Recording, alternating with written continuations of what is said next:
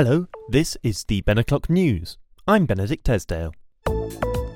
And lo, it was a Monday. Happy Moody Monday, everybody. January the 30th. Only one more day of January to go after this one. Unless, of course, you're listening back, and January may be well in the past.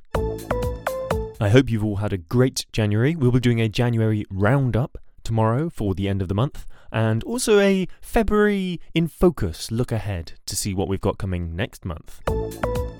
News from my culinary world. I had a takeaway Indian last night from a regular favourite of ours.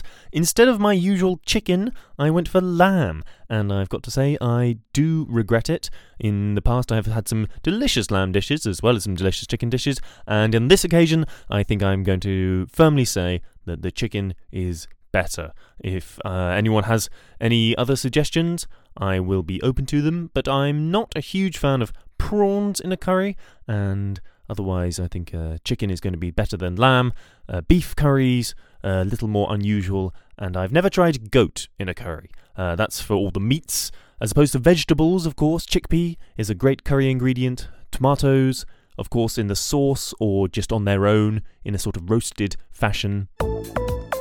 Sweet potato is also a potential curry ingredient, although it does have a tendency to get a little stodgy, as does any sort of pumpkin-type turnip vegetable.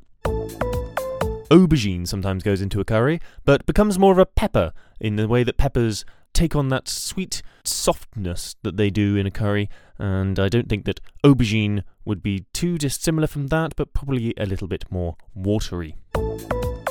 Mars the cat thought that he saw an intruder on the outside of the window yesterday, although what he was actually seeing was the reflection of my housemate's top on the inside. So if you can imagine my housemate standing on the inside, of course, of the window, it being the third floor, and he has a sort of shiny part on his sleeve, and the reflection of that shiny part of the sleeve was in the window, so Mars saw that out of the window and thought that it was out of the window and was well up for jumping for it, except it wasn't real, and he lost track of it as soon as my housemate left the room. And now we go live to our correspondent from Paris. Amélie, we haven't heard from you in a while. Anything going on in your world?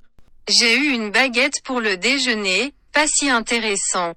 I'm sorry to hear that you didn't have a very interesting lunch.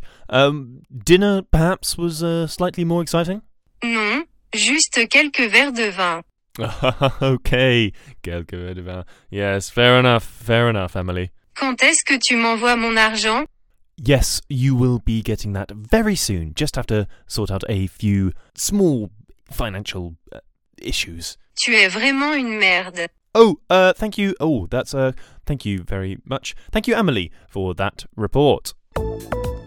And that's all from me today. Thank you for tuning in. Remember, you can always send in your news to thebenoclocknews@gmail.com, and we are on social medias at thebenoclocknews. Thank you for tuning in. I've been Benedict Esdale. Goodbye.